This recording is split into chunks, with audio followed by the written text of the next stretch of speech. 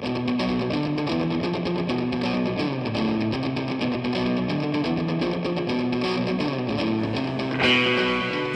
Pod 293. May 19th, 2011. A Small Matter, Really. By Monty Cook.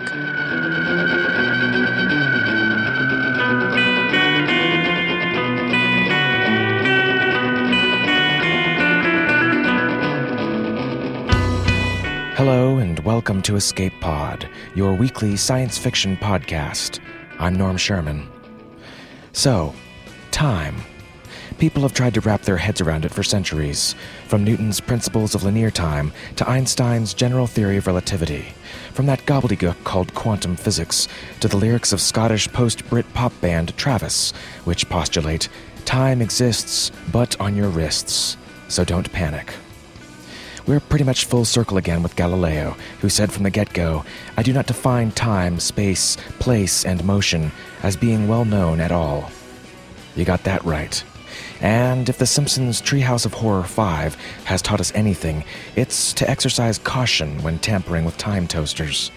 Chaos theory, causality, donut determinism, and all that. No matter how many gigawatts, flux capacitors, and DeLoreans you smash together, the thing about tampering with time is you can't necessarily look before you leap. And that brings us to this week's story, A Small Matter, Really, by Monty Cook. A graduate of the Clarion West Writers' Workshop, Monty's published a humorous book of nonfiction, The Skeptic's Guide to Conspiracies, and 2 novels, The Glass Prison and Of Aged Angels. He's also published the short stories Born in Secrets in the magazine Amazing Stories, The Rose Window in the anthology Realms of Mystery, and A Narrowed Gaze in the anthology Realms of the Arcane. His stories have appeared in the Malhavik Press anthologies Children of the Rune and The Dragon's Return, and his fantasy fiction series Saga of the Blade appeared in Game Trade magazine from 2005 to 2006. The stories read to you by the one and only, at least in this variable quantum reality, Mur Lafferty. So quiet down your alien bodyguard and take a seat behind the pews, because it's story time. A Small Matter, Really, by Monty Cook. Only the Catholic Church of Osiris would have enough money to afford not one, but 2 black holes. Standing within the majestic narthex, Maria Magnacchi imagined the vibration of complex machinery under her feet, despite the fact that the nanosensors laced into her flesh revealed nothing other than the passing of the people in the crowd and the chanting coming from deeper within the cathedral. The stone walls of the chamber slowly flowed with the liquid relief of Gothic circuitry and religious hieroglyphic animations. The glyph depicting Satan as he tore the crucified Osiris Christ into tiny fragments malfunctioned and remained static. Just as well. The petitioners around her made carefully devout hand signs over their hearts as they faced the Ankh crucifix over the door in the sanctuary. Religion was back in fashion this season. 3 identical priests stood next to the holy water fonts, welcoming the incoming congregation. Their white collars and black robes stood starched still. Geneticists form-shaped all Catholic Osiris priests into the gentle fatherly form selected by church PR, but these 3 were special. The bright eyes and the shining hair indicated Asthacel, the most expensive genengineering firm in the Earth system. This parish liked to spend money. Perfect. That most likely meant that they were interested in obtaining more. Terence told her that the facility lay underneath the cathedral. Maria made her way past the incoming worshippers as quickly and politely as she could. Stout of Heart muled behind her, trying to keep up. The alien's appearance disturbed a few in the crowd, and Maria realized that bringing him might not have been the best idea after all. The 4-foot, shaggy Brahmagian bore the minder headband that marked him as a trained urban bodyguard, but his claws and tusks still instilled fear in humans. The headband also allowed the creature to access a private data field that existed only between the 2 of them. Through it, Maria could communicate with him. Nevertheless, she preferred it much better when Pytor had attended to the Brahmagian. "Lord, what is this place?" Stout of Heart asked her. She hated being called Lord, but the Brahmagians were so fiercely misogynistic that it was best if they thought of all humans as male. Maria had no idea how to explain the church to Stout of Heart. Brahmagians taken by humans from their homeworld already believed they were in heaven, walking among the gods. If she told him that the gods also worshipped gods, it might be too much for him. Among the Brahmagians, madness was a fate worse than death. Never mind, stout of heart, she uploaded to their link. It's too difficult to explain. Her assurances would only work for so long. Although the aliens were happy to be warriors in heaven, they were intensely curious about everything they encountered there. Elevator doors stood closed to the right of the sanctuary entrance. More boy than man, a guard stood in front of them, arms folded as if he could possibly appear menacing. He wore black robes but no priestly collar, and his temple sported a removable receiver implant. Maria knew better than to be deceived by looks. Muscle augmentation, hidden disruptors, or even nanite drones could all be concealed. Instead, she produced her most powerful weapon as she approached the slight guard, a cash stick keyed to more than this man made in a month. He stepped aside with a smile, and the lift doors opened. Maria entered the elevator and whispered, "All the way down," to the man with a smile of her own and a nod. Stout of heart followed her in, and the doors closed. She smoothed her dark blue suit and ran her hands over her graying black hair.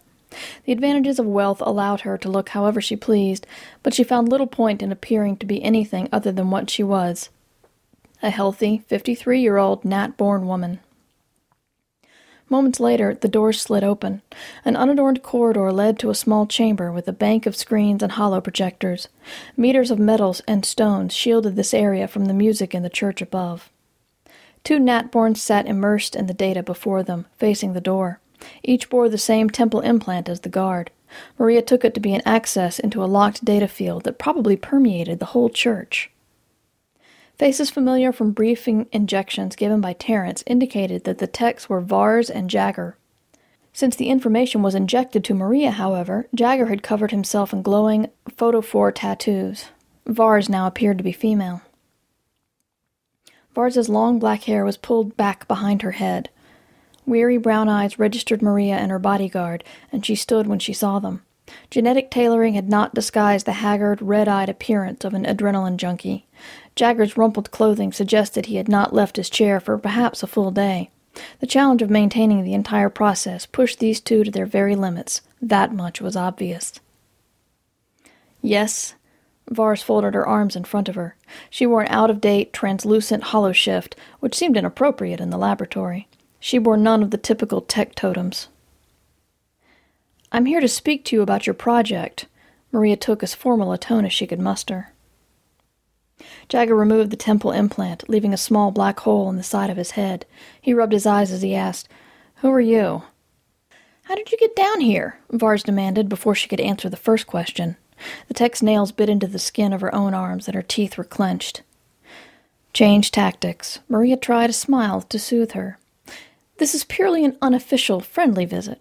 My name is Maria Bignacki, and I'm an associate of Terrence and Unger Reynolds. I believe you may know them. They helped you build the containment units for the black holes, that is to say, the singularities." "Nope, don't know what you're talking about." Vars tightened further. Jagger waved a non-committal hand. "Maybe if you told us why you're here, Ms. McNackey." "I want to hire you." They both exchanged a short glance. Maria's smile became genuine. "For what?" Jagger asked. "We're not for sale," Vars stated. Jagger waved her quiet. Her years of diplomatic experience in the Trans-American Ambassador's office suggested that these two were nothing but science-minded amateurs. Children. If Jagger had kept his implant in, the two of them could exchange data in the ambient field without her knowledge. "Lord?" Maria received from her guard. He was clearly picking up on Vars's hostility. "Hush, stout of heart. We're safe here." "What is it that you're looking for?" Jagger asked. "I want you to alter the past for me." Vars's eyes lit with fire, and she stepped forward to speak. Jagger intercepted her move and asked very quietly, "Why would you ask such a preposterous thing of us?" Vars picked up Jagger's implant from where he had set it on the console and tried to slip it to his hand unseen. Pathetic. "This is a cash stick keyed for 10 million. She held it for both of them to see. The sight of it brought silence. Beads of sweat formed on Jagger's brow. Vars pulled out her own implant.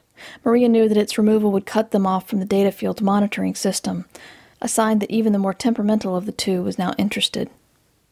The three of them could now talk in private. Terrence Reynolds told me about your operation. I know that you can undo what has come before. I don't know what the church is having you do with this technology, and frankly, I don't care. But I have something that I want you to do for me. It's a very small matter, really. I see. Jagger wiped his hand across his forehead. The fact that their secret was out clearly made them anxious. I don't know if you really do understand, Vars stated. We're altering the space-time arena on the quantum level, using transactional quantum physics. Maria said nothing. Jagger raised a reassuring hand. Ms. McNackey, our operation here is quite complex. We're on the cutting edge of at least 3 different fields: power generation, standing wave manipulation, and quantum juncture analysis. I don't know what the Reynolds told you. Maria continued to feign interest. She didn't need to know the how. She only needed them to agree to do what she wanted. You see, what we do here is to generate 2 singularities and then force them to collide within a chamber of folded space. This creates an output of energy so great that we still don't know exactly how to measure it. The burst of energy is powerful enough to create, well, think of it as a bit of slack in the line of time. Slack? Yes, like slack in a rope. A flick of the timeline and the slack whips backward like a wave, a time wave as we like to call it. With a jerk of the rope, we alter the past path of quantum possibilities, some juncture in our timeline. We make it so that at some point in the past, history takes a slightly different course. What you describe sounds rather crude. I need specific results. But it's not. With a complex set of 4-dimensional computers, we're able to predict the exact path of what's called a quantum wave function. This is essentially a wave of probability extending forward and backward in time. All we're doing is spiking the amplitude of that wave, and thus creating a desired effect in the past, called an artificial causality. Maria mused over the possibilities. These people were, what was the word? Hackers. Time hackers. Artificial causality, indeed. Our change, he continued, then affects the future as a ripple forward in time. Ultimately, we can't travel in time, but we can change it. These children could rewrite the past and shape the present just as decisions made in the present alter the future. A little frightening, but this exchange was exactly what she hoped for. Better, even. I need you to be able to alter the past so that the present changes to precisely what I need. I don't care what it is that you change or how you do it, I just care about the result. What is it that you're looking for, Ms. McNackey? 4 years ago, my husband Piter left Earth to travel to Mars for a conference in New Vancouver. He was to be gone only 3 weeks. The drive on the skiff malfunctioned and all 4 people aboard were killed. Maria's eyes and voice did not waver. I want my husband back, she stated. I want him alive. Maria allowed Vars and Jagger an exchanged look, the length of which she found most satisfying. Stout of heart, meanwhile, crouched in a position that humans usually took to be relaxation. A Brahmagian could leap 10 feet from that position and rip out an opponent's throat in less time than it took to describe. It's possible, Jagger finally stated. We'd need the money up front. Vars was still hostile.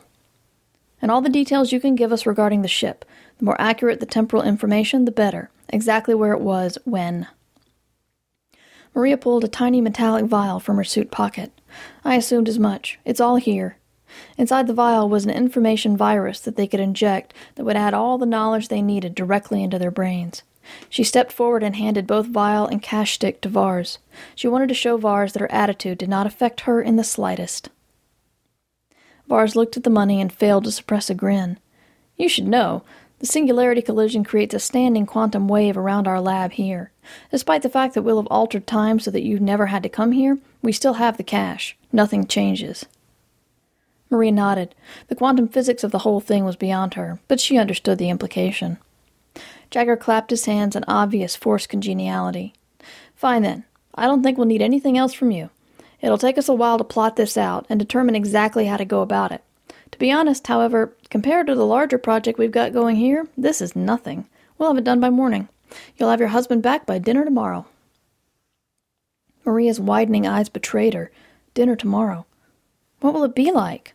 She tried to keep her voice level. What will I remember? Everything, Vars said.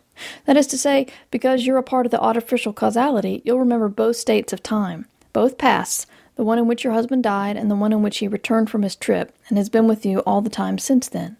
Consciousness appears to exist independent of changes in space-time, despite what we theorized before we began the process. Maria needed to leave before her emotions began to show, before they revealed more of her than she ever let slip through, at least to strangers. This was a lot to take in, a lot to control, even for her. It was one thing to ask, but quite another to receive. Thank you. I appreciate your discretion in this. That works both ways, Ms. McNackey. We'll keep your visit here a secret, but we'll need you to do the same. Yellowish-green light flickered around his flesh. The glowing tattoos on his body were made of the same type of biological matter that fireflies and certain deep-sea fish used to glow. Very well. With a quick, business agreement smile, she turned and walked toward the elevator, summoning Stout of Heart to follow behind. He did so eagerly. Back on the main level, the service was in progress within the sanctuary. She could hear one of the priests speak. Maria stopped and peered in. Not a believer herself, she had never even seen a religious ceremony. "Take of his body and his blood," the priest said, holding forth a shining silver platter of bread and a goblet of wine.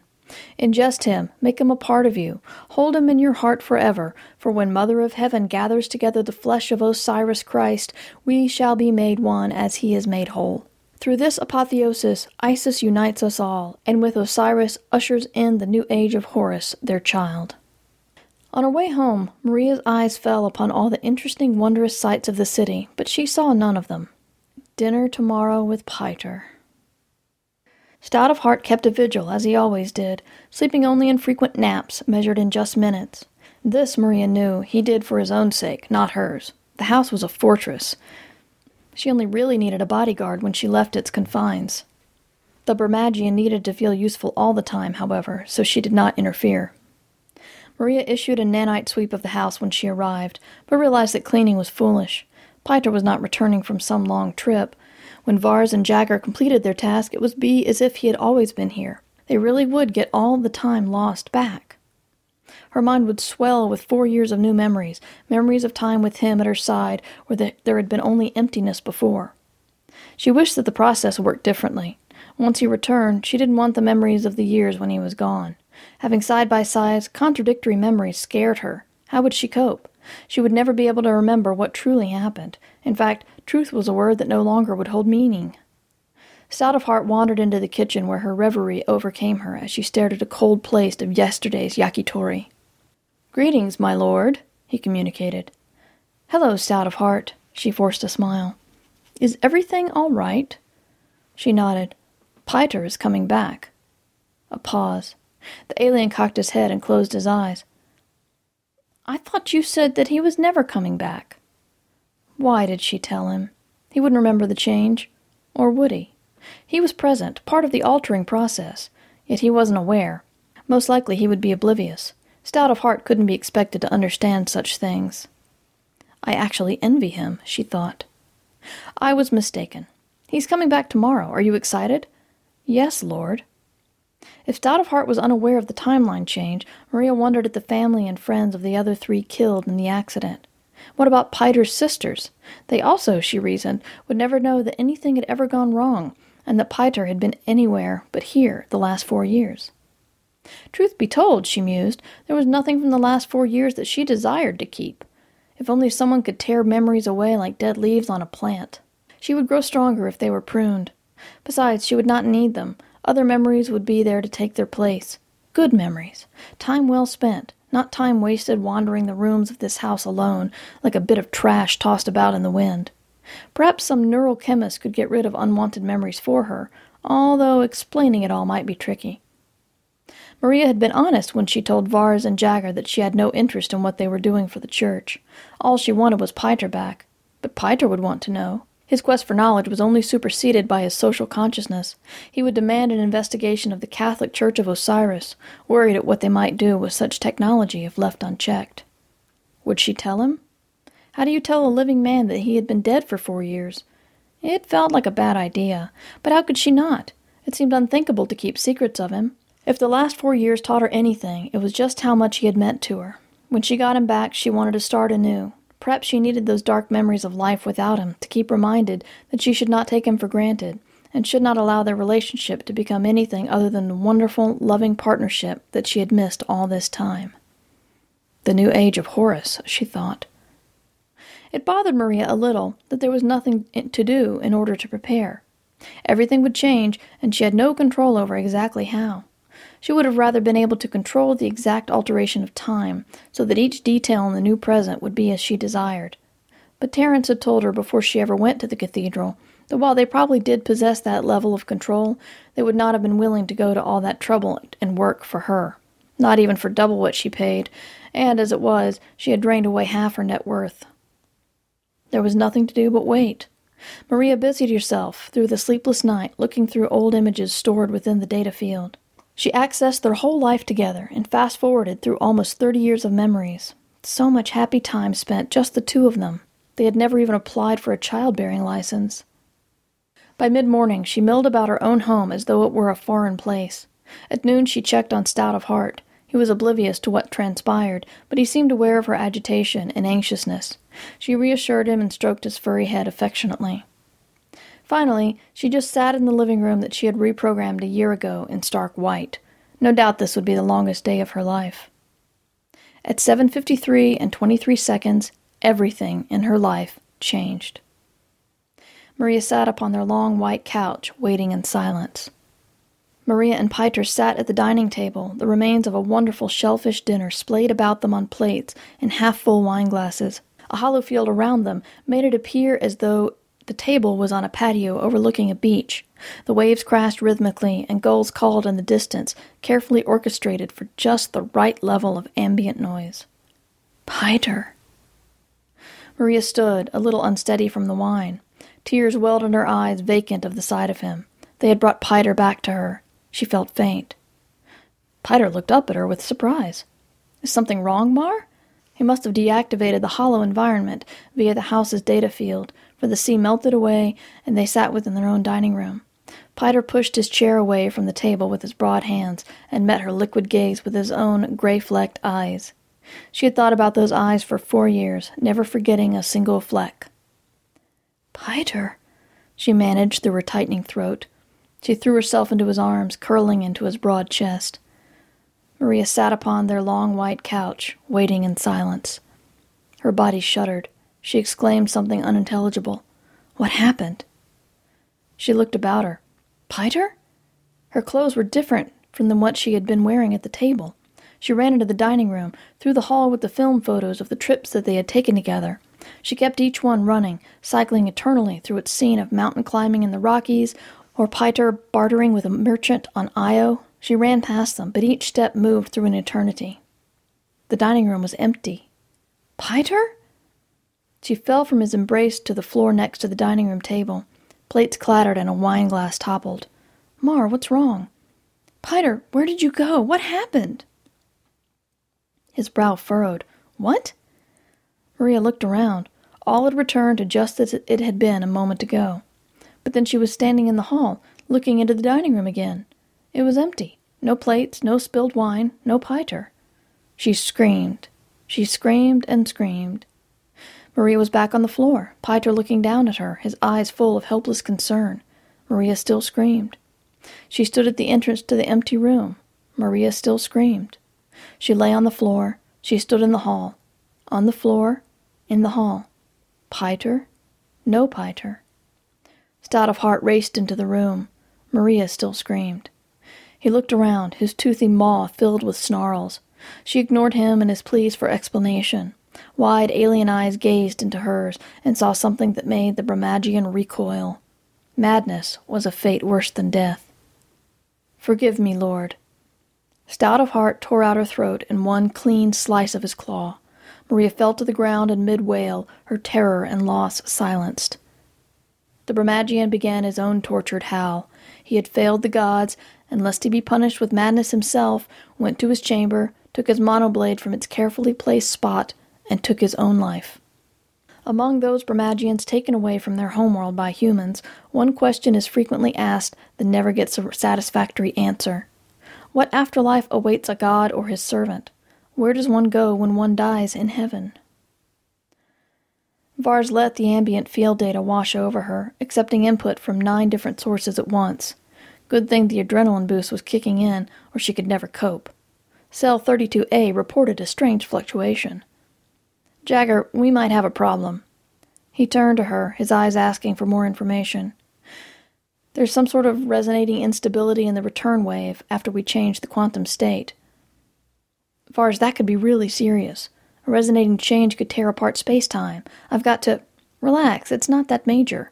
It's localized, a small point in the continuum. No big deal. Nothing that will affect space-time arena. It's very localized. A small thing. He shrugged. A very small matter, really. Jagger eased back in the chair. Oh well, that's probably all right. Vars nodded and deactivated cell 32A. Yeah, you're right. Even with all we've got here, we can't maintain every quantum wave exactly. Right. We're not gods, Jagger said with a shrug.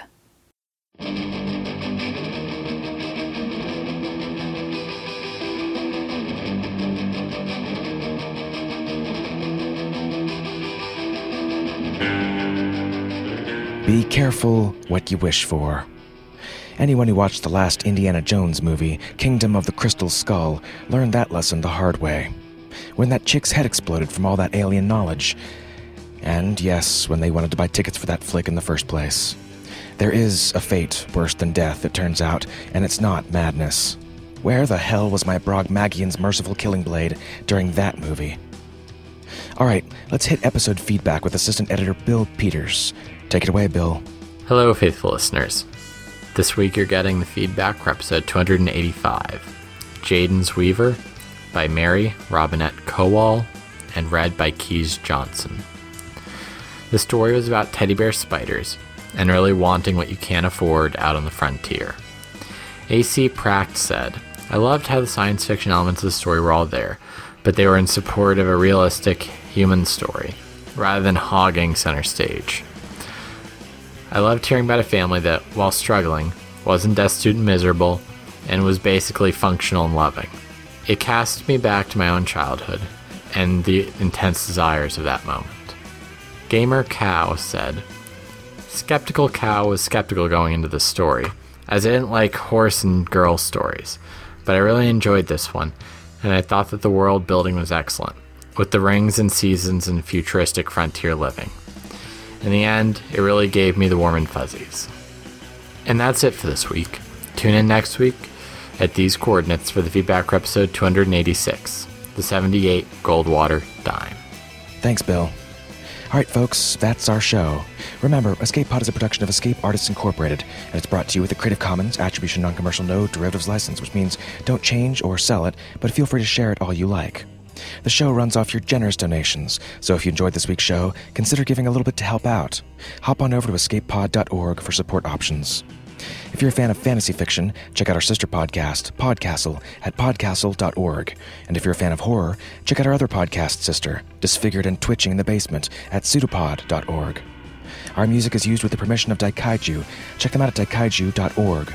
And our closing quotation this week comes from the brilliant C.S. Lewis, who once said, There are two kinds of people, those who say to God, Thy will be done, and those to whom God says, All right, then, have it your way.